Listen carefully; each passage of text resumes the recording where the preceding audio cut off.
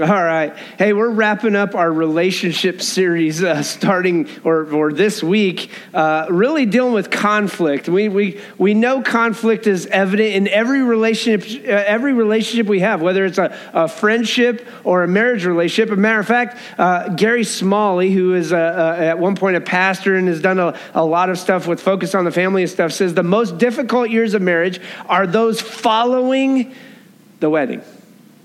In other words, every year after the wedding is difficult, it seems to be, because there's always conflict. There's always differences of opinion. There's always situations and circumstances where maybe you said something that you didn't think was that big of a deal and somebody took it another way. And we begin to see that conflict is something that really is evident in every relationship, and we have to learn how to deal with the conflict or deal with the problems and the struggles with it. Now, for those of you who know me and know my circumstance recently with what's going on, you have to understand I have to try and stay off my foot, which is hard enough as it is in my daily life, let alone trying to do it sitting here, because I'm not a sitter.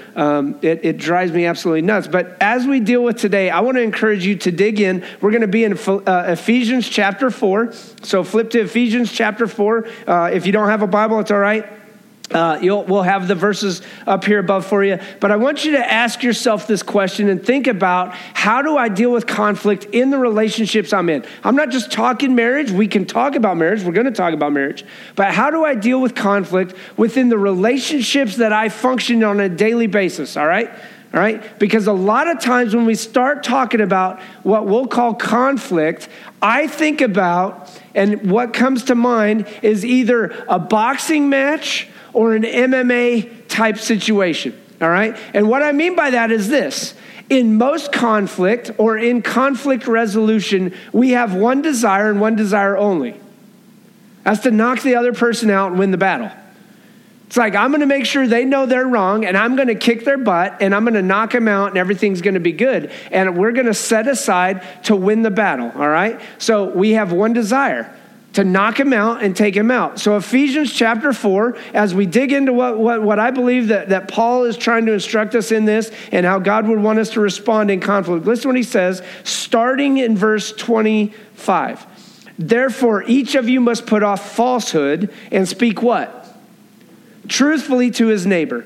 For we are all members of one body. In your anger, do not sin. Do not let the sun go down while you are still angry, and do not give the devil a foothold. He who has been stealing must steal no longer, but must work, doing something useful with his own hands, that he may have something to share with those in need. Now listen to verse 29. Do not let any what? Unwholesome talk come out of your mouths, but only what is helpful for building others up according to their needs, that it may benefit those who listen. And do not grieve the Holy Spirit of God, with whom you are sealed for the day of redemption. Get rid of all bitterness, rage, and anger, brawling and slander, along with every form of malice. Be kind and compassionate to one another, forgiving each other, just as in Christ God forgave you. Now, when we start talking about conflict, or we start talking about marriage and relationships and things like that, there are some things that come to mind. As a matter of fact, I used this probably about 10 or 12 years ago. I found it recently again in one of my illustration files I had. But there were these kids, and they asked kids what they thought about marriage. And this is what they said. On the first date, they tell each other lies, and that usually gets them interested enough to go on a second date. Isn't that kind of true? It's like the first date is like all the lies come out, or who you were is actually revealed as in who you are. In other words, you can't act it out anymore. John age 9 says this: love is like an avalanche where you have to run for your life. If falling in love, this is Glenn, age 7, if falling in love is anything like learning how to spell, I don't want to do it. It takes too long. All right. Here's the reality. God's intent for our marriage and for every relationship is that they be filled with love. They would be filled with harmony. There would be unity, but that doesn't mean there's not going to be conflict. All right. However, many of our relationships and most of, or even all of our marriages are more like war, more like disharmony and disunity. Matter of fact, there's a great movie. I was going to try and maybe show a clip from it. It's not exactly the greatest as far as, but there's a good movie that we watched one time called This Means War. And it's basically two guys trying to win over a girl. And they're best friends, and they're battling each other, pulling pranks, doing all kinds of things to sabotage the other's dating relationship with it. And they don't realize at first that they're dating the same girl, and then all of a sudden they realize they are. And it's just a funny take. But I want you to understand this, that God's purpose in marriage is not just to make you happy, all right? But it's to set apart or make you holy. Marriage in reality is not perfection. Marriage should point you to the perfect one, Jesus Christ. You don't look at filling your life with a perfect person who completes you. You look at your life being complete in and of Jesus Christ first and foremost, and then you decide to come alongside with or walk beside a person that you're going to do marriage with. In other words, that you're going to live life with, that you're going to put up with their flaws and their faults and their difficulties and their struggles and their certain characteristics and tendencies that drive you nuts. Why? Because that's what marriage is. Marriage is walking through grace and conflict avoidance. And I want to say this wholeheartedly, and I hope you hear me out. Conflict avoidance is not the sign of a healthy marriage or even a healthy relationship. When you avoid conflict, all that means is that you're struggling with poor communication. As a matter of fact, you can look at it this way. There are a lot of people who have conflict in a relationship, even at work. And the reason you have conflict in that relationship is not because necessarily the relationship is bad. It's because there's been bad communication in that relationship because somebody said something you didn't like, or maybe you said something they didn't like. So conflict is usually a result of poor communication. So when conflict, though, is handled in a biblical and constructive way, then the marriage can thrive and grow, or the relationship can thrive and grow. So here's the big thing. Here's the big idea. If you remember anything else, I want you to remember this today. Conflict must be handled, listen, with boundaries or within boundaries that allow for healthy communication and spiritual growth. Conflict must be handled within boundaries. Now, here's the deal.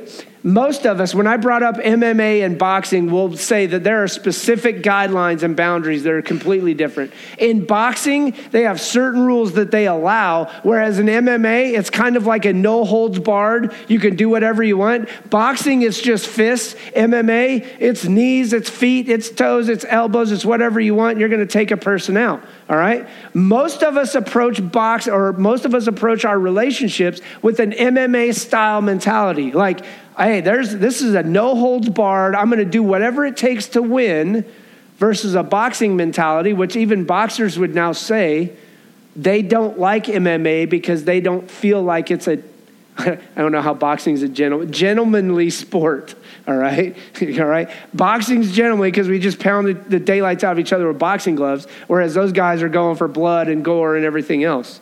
Conflict has to be handled within boundaries that allow for healthy communication and spiritual growth. So there's a connection between what you're putting into your marriage and what you're getting out of your marriage. There's a connection between what you put into the relationships you have with people at work or neighbors or friends or family or what else, and what you get out of those relationships. So here's the question. How do I deal with conflict? Say that cautiously because I'm not talking to you as an expert. My easy way of dealing with conflict is, all right, fine, yeah. That's the way I grew up, all right? My dad had a rule. Well, he had 3 rules, but I'm going to tell you rule number 1 was he never started a fight. Rule number 2 was you better finish it. If it comes out, you better finish it. You don't walk away, you're going to take him down, all right? And so, I'm not saying that is the way we always go, but I want you to think about this. How I deal with conflict, we have to begin to understand that we don't embellish the truth. We don't embellish the truth. Listen to what Paul says here in verse 25. Therefore, each of you must put off what? He says you must put off falsehood and speak truthfully to his neighbors. This idea of embellishing truth, I always put it this way, to put off falsehood and speak truth. When you think about the weigh-ins, matter of fact, when we weighed in wrestling in high school, you would weigh in, usually about 6 a.m. in the morning, there would be a weigh-in, and then after weigh-ins, guess what we went and did? You gorged yourself. You got as much weight back as possible. And it's the same way when they box or if it's MMA. They embellish the truth because they hit that weight And they may do the weigh-ins the day before. Matter of fact, there's been times where I've been over with Mark and the guys and we're watching a fight and they'll say, hey, he weighed in at this, but we're pretty sure this guy's gained like an extra 8 or 10 pounds between yesterday and today. It's this embellishment of truth. And here's what happens in conflict. We embellish things, don't we? We blow things out of proportion. We read too deep into a situation. We look at the words and maybe we've had a bad morning and they say something that maybe, wasn't the nicest thing to say, but all of a sudden we start reading into the words, you know what I'm talking about? And we get super offended. Our guard comes up and it's like, you know what? That person just said this about me. And we get offended and we begin to embellish the truth. And listen to what he says. You have to put off falsehood and you have to speak truthfully. It's kind of like this statement. As a matter of fact, my wife and I, this is one of those ones that when we first got married, we had to have conflict over. My wife is the one who doesn't deal with things right away. And I'm the guy, if you know anything about me, when I find out there's an issue, do you know what I want to do? Let's get it over with. Let's take it on. I want to hit it head on. I'm going to come at you hard. All right, if I know that you and I have conflict, I'm going to come at it, not in a way to run you over. I want to make sure we take care of it. But I'm going to come at you. I'm not going to sugarcoat things. I'm going to point blank ask you a question, and we're going to get out. My wife holds it in. And so I remember at one point, and she's a lot better. I'm not trying to, this is not all bashing on her. I'm going to start embellishing truth here. No, all right. She would hold it in. And then we'd have some argument. She'd be like, well, back. And she'd bring up like 4, 5, 6 months later. I'm like, whoa, time out. You can't go back there. That's off limits. Right? You know what I'm talking about? That's off limits. All right?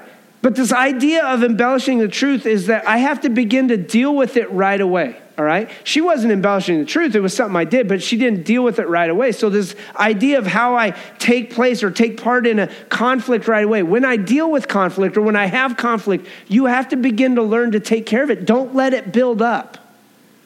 Conflict is like a balloon. You guys know what I'm talking about. Is you blow and you blow and you blow and it gets bigger and bigger and bigger. But the problem is a lot of times if you don't deal with it, you keep blowing. What happens? The balloon eventually pops. And maybe whatever else is in there is going to go everywhere else. Right now, you're just a balloon. It's a bunch of hot air.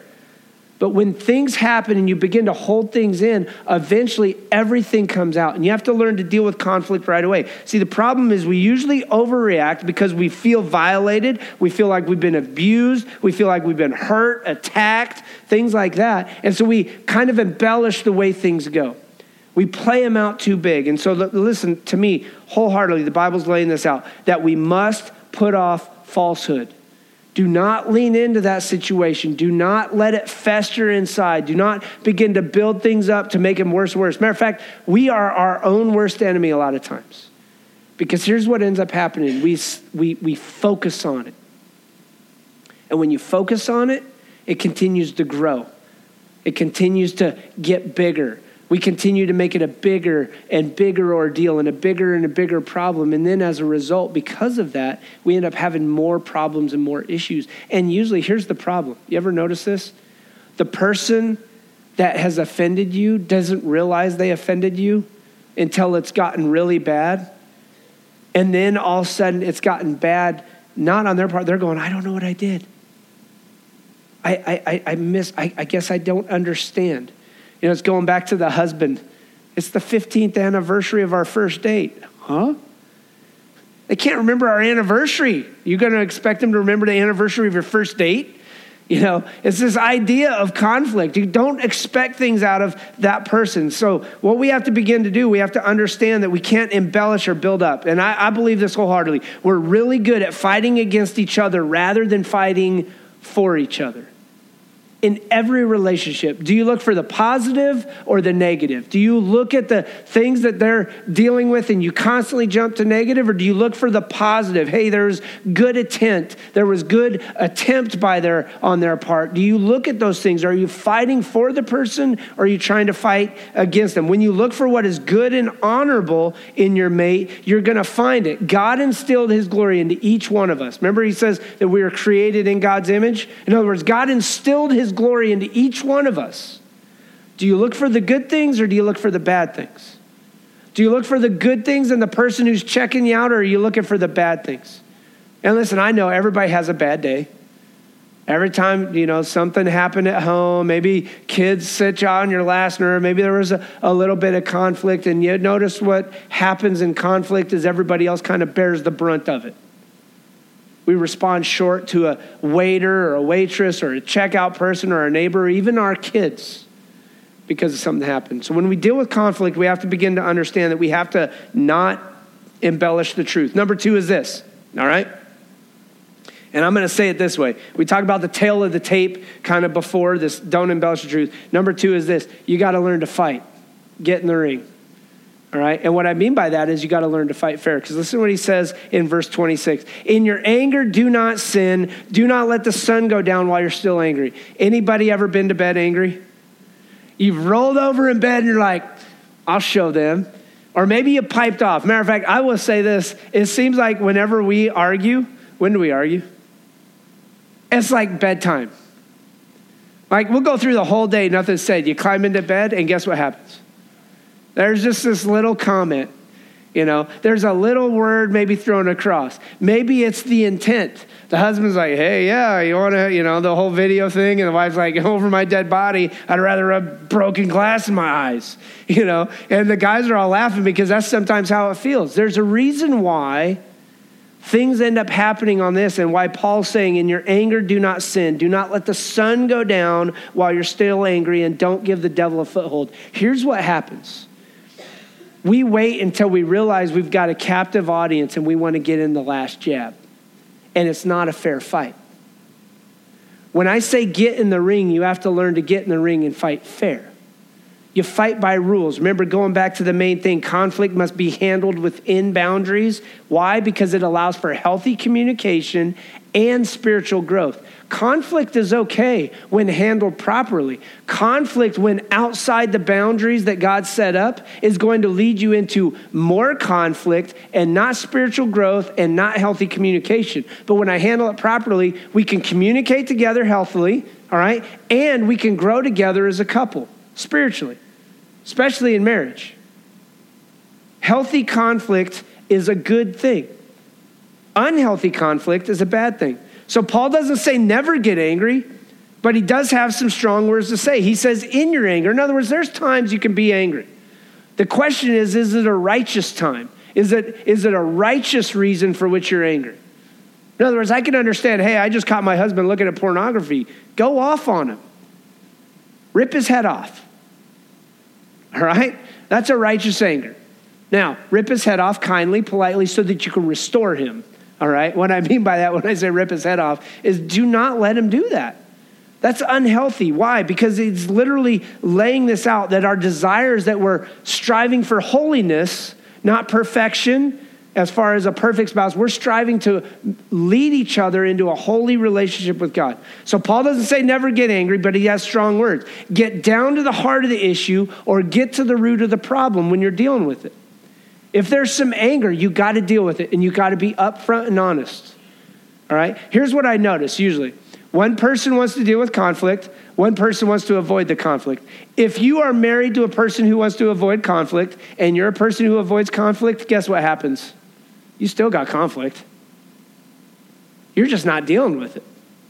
One person's going to hold it in. The other person's going to hold it in. And guess what you got? You got a balloon in one person and a balloon on another person. They're both going up, and nobody's dealing with any issues or situations. You have to learn to deal with conflict with the healthy boundaries. In other words, I would say things like this, all right? And I'm going to use this. This comes from some marriage conferences and things like this. You have to begin to say, not say things like this. You always. Well, you always. What is that person automatically doing? I'll throw my dukes up. I got to protect myself. Why? Because you're jabbing at me. You're coming at me. Here's how you can avoid the you always. I feel like this when you do this, or when you say this, or when you act like this. I feel. You cannot discredit feelings. When I come at Sarah and I may say some rude things, and she comes out and she goes, I feel like, because you said that. You know how I feel? I feel even worse now because I made my wife feel that way. Instead of her coming back and going, you always, she'll say things like, well, I feel like this. Now I'm like, oh, golly, I complete failure of a husband. Now, and I know I'm wrong. Now, in my anger at times, I've been like, well, fine, I'll just walk away. Because I'm going to get defensive. But when I realize I'm wrong, now I got to go back and apologize for what I did. So I have to get in the ring. In other words, I got to take part in the fight. Listen to what he says in verse 27.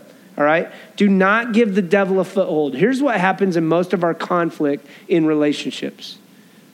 I always use it like the figure four. When I was growing up watching WWF, you had like guys like Iron Sheik, Nikolai Volkov, Hulk Hogan. All these guys would come off top turn. Jimmy Superfly Snook off the top turnbuckle. And they had this figure four thing. And I think they still do it. I don't ever watch WWE or anything like that. But they would go into the figure four. It's like the submission hold. All right? In MMA, they do the rear naked choke or the Kimura or the, triangle choke. I got all these things we're going to submit. That's a lot of times how we approach things.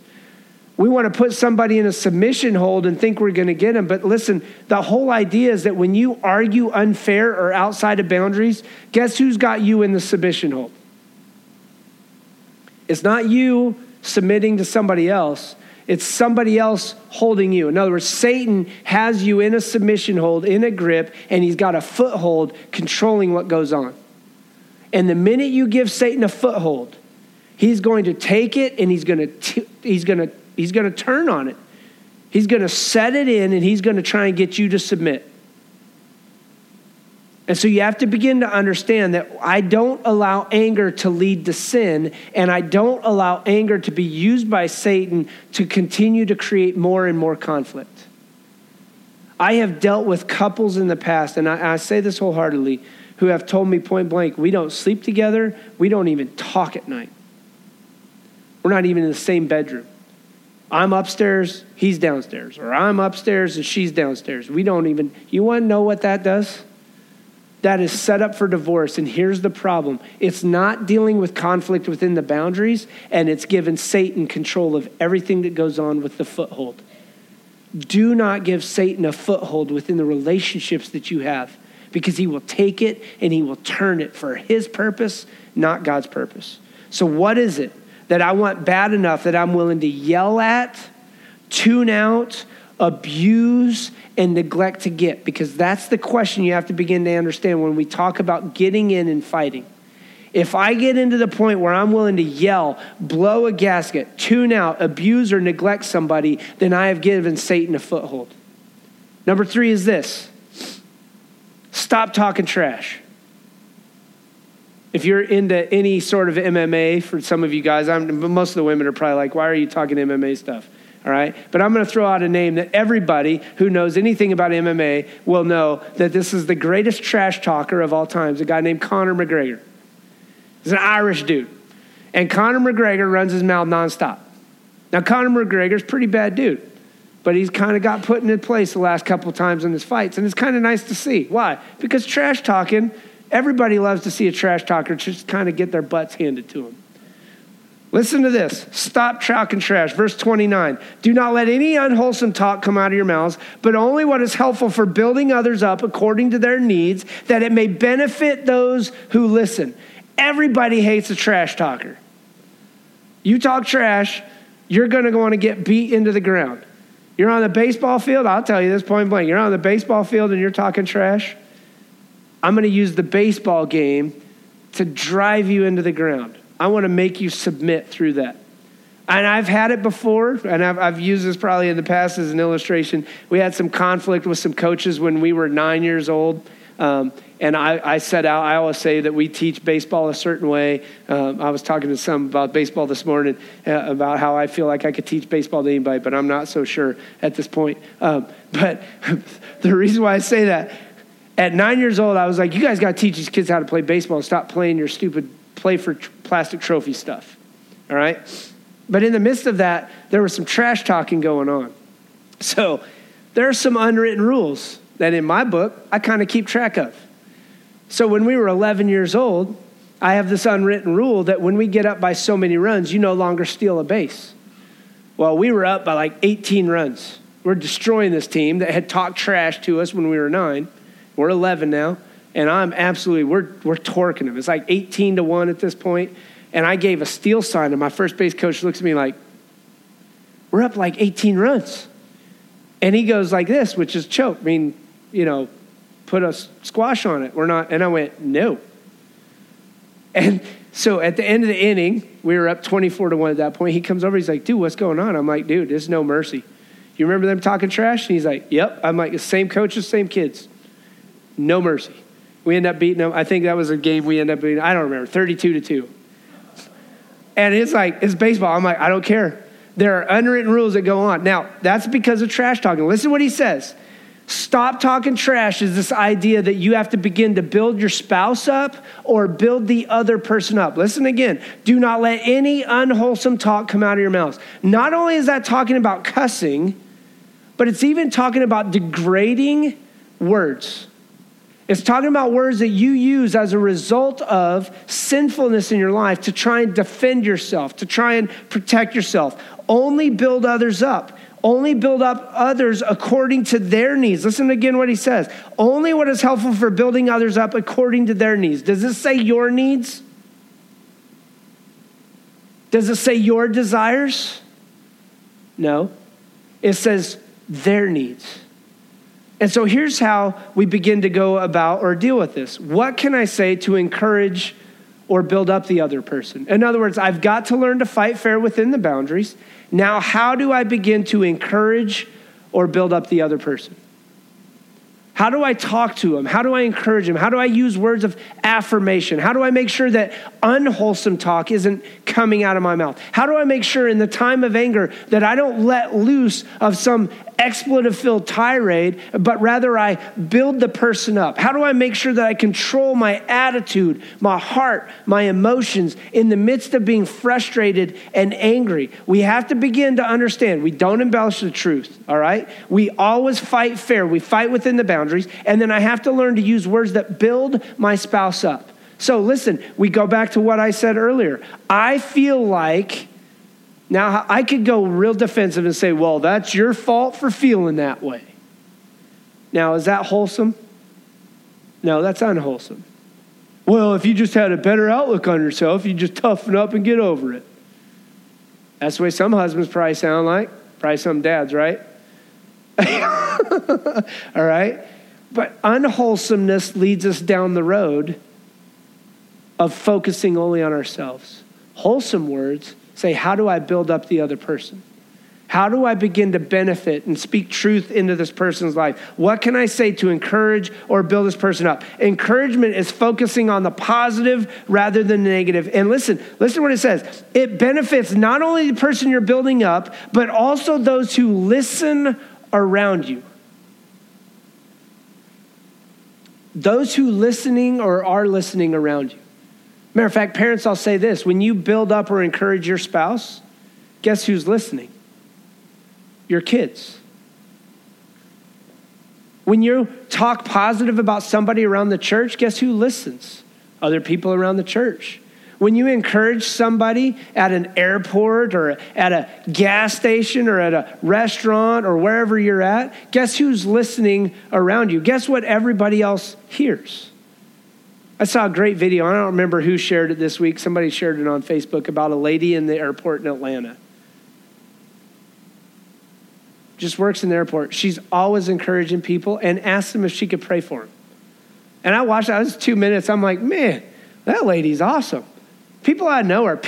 They've said now that people literally will drive to the Atlanta airport. I know this sounds crazy. Will literally drive to the Atlanta airport because she works in one of the concession stands outside security, just to let her speak a word of encouragement to them and pray with her. In Atlanta. I'm like, that place is crazy with traffic. But there are people who will literally drive out of their way. There are regulars, business members who fly in and out of Atlanta who stop by and see her almost weekly. Why? Because she's building others up. What you say affects how they respond. What you say affects how they act. What you say affects how they treat you in return.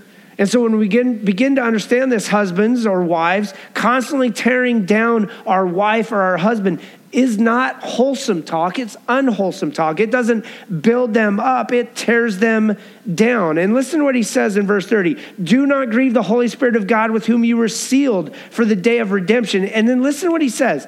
Get rid of all what?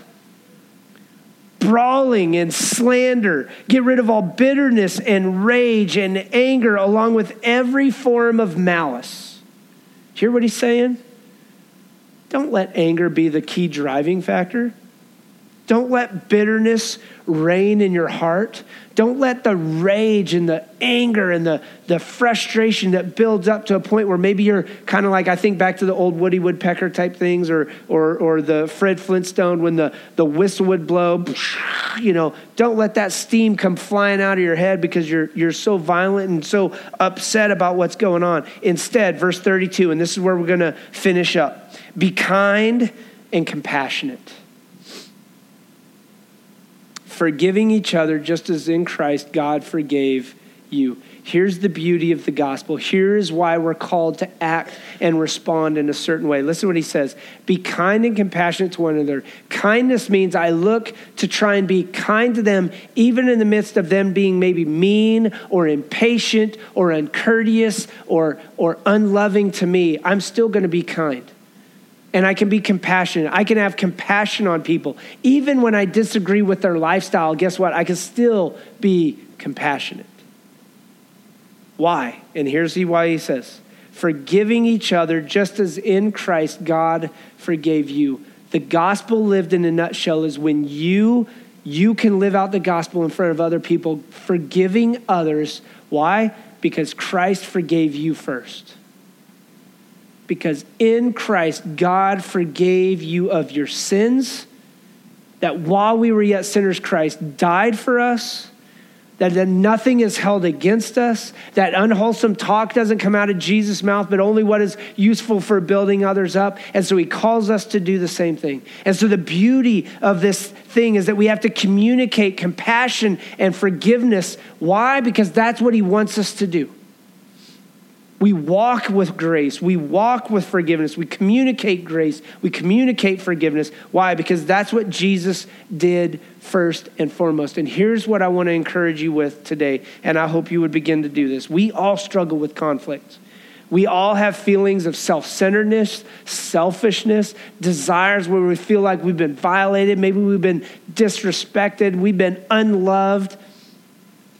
But listen, even to the person who is unloving, even to the person who is careless, who is selfish, when you're compassionate, when you're kind, when you're loving to them, it's only a matter of time and they'll come around. Maybe they've been responding, or maybe they've been surrounded with anger and with bitterness, with rage all their life. And maybe all they know is that. But what I'm telling us, and what I would say even from my own heart, is this: that when we respond with compassion, when we respond with grace and forgiveness, we'll receive grace and forgiveness and compassion back. That's the beauty of what we see lived out here. And here's what I want to give you to close out. Here's what I want to try and encourage you, and this is what I'm going to try and do for myself. In the midst of dealing with conflict, I want you to try and use 5 encouraging words a day in the relationships you have. Your relationship with your husband or wife, 5 encouraging words. You're like, 5? That's not very many. Others of you are like, 5? Are you kidding me? Why don't you just set the goal super high? I can't even get one out. 5 encouraging words that you build your spouse, or you build your significant other, your children, your workers that you work, your coworkers you work with. Maybe it's somebody at the bank that you can just go in and even say 1 or 2 encouraging words a day, but 5 encouraging words a day, and see how how your life has changed as a result of you listening, not focusing on unwholesome talk, but only what is helpful for building others up. The point of this is to build the other people up, not to tear them down. We live in a world right now that we are all about tearing people down. All you got to do is watch the news, watch social media, get on anything. Heck, I'll even go down this road. I don't care if you were a Democrat or Republican. If I had a president show up at my church, I would pray for the dude. All right? Why? I'm not praying for the political party. I'm praying for this man. And listen to me, church. Hear me out wholeheartedly. It should never matter who or what a person is. Never. You should always be willing to pray for anybody, even, listen to me scripturally, even your enemies. Do you understand that? I should voluntarily be praying for the very people who stand against me. Why? Because that is biblical. That is gospel-centered. And so hear me out when I say this. When we encourage others 5 words a day, it can change the world around you. It can change the response of somebody that is dealing with maybe a negative attitude at home or anger and resentment at home. So I just want to encourage you with that. Use words of encouragement. Be kind and compassionate to one another. Why? Here's the reality. All of it stems from this. That's the gospel. The good news of Jesus Christ is that we get what we don't deserve. Right? Yeah. We get what we don't deserve, and we don't get what we deserve. All right? I had to think about those words for just a second. All right? We get what we don't deserve. And the reality is, and sometimes I have to look at my own actions, I don't necessarily deserve words of encouragement. I deserve maybe to have somebody go, you know what? Quit being a jerk. But a word of encouragement may change a jerk into somebody who's not a jerk because it's a word of encouragement instead of being a word of defensiveness or an attack. Go with words of encouragement and see how your relationships change. Speak the truth of the gospel in love and compassion and with kindness, and see how people respond differently than if you respond with judgment and hatred and vengeance. Let's pray. Father, I know wholeheartedly today that there are broken relationships. There are struggling relationships. Maybe there is some selfishness going on. Maybe there's even some bitterness and some rage that has recently taken place, even the last couple hours. Maybe it was on the way to church. But God, I know that wholeheartedly you want to use the relationships we're in to strengthen us, to encourage us, to equip us, to help us out, to be a benefit. And so God, I pray that I can be a person of encouragement, that I can encourage those who are closest to me. I can encourage the leaders around me. I can encourage my wife, my son, my daughters in every way, in every shape, and in every form so that we can be a family, a unit that stands strong together on the gospel. God, I pray today that you would work within the relationships we have evident here. That God, maybe there's a marriage that needs to be restored. Maybe there's some friendships that are a little tense right now. But God, may we be the people who first go and ask for forgiveness. That we would say, hey, I offended you. Maybe I said some wrong things. Would you forgive me? And may we be people who are compassionate and grace-filled. It's in Jesus' name I pray. Amen.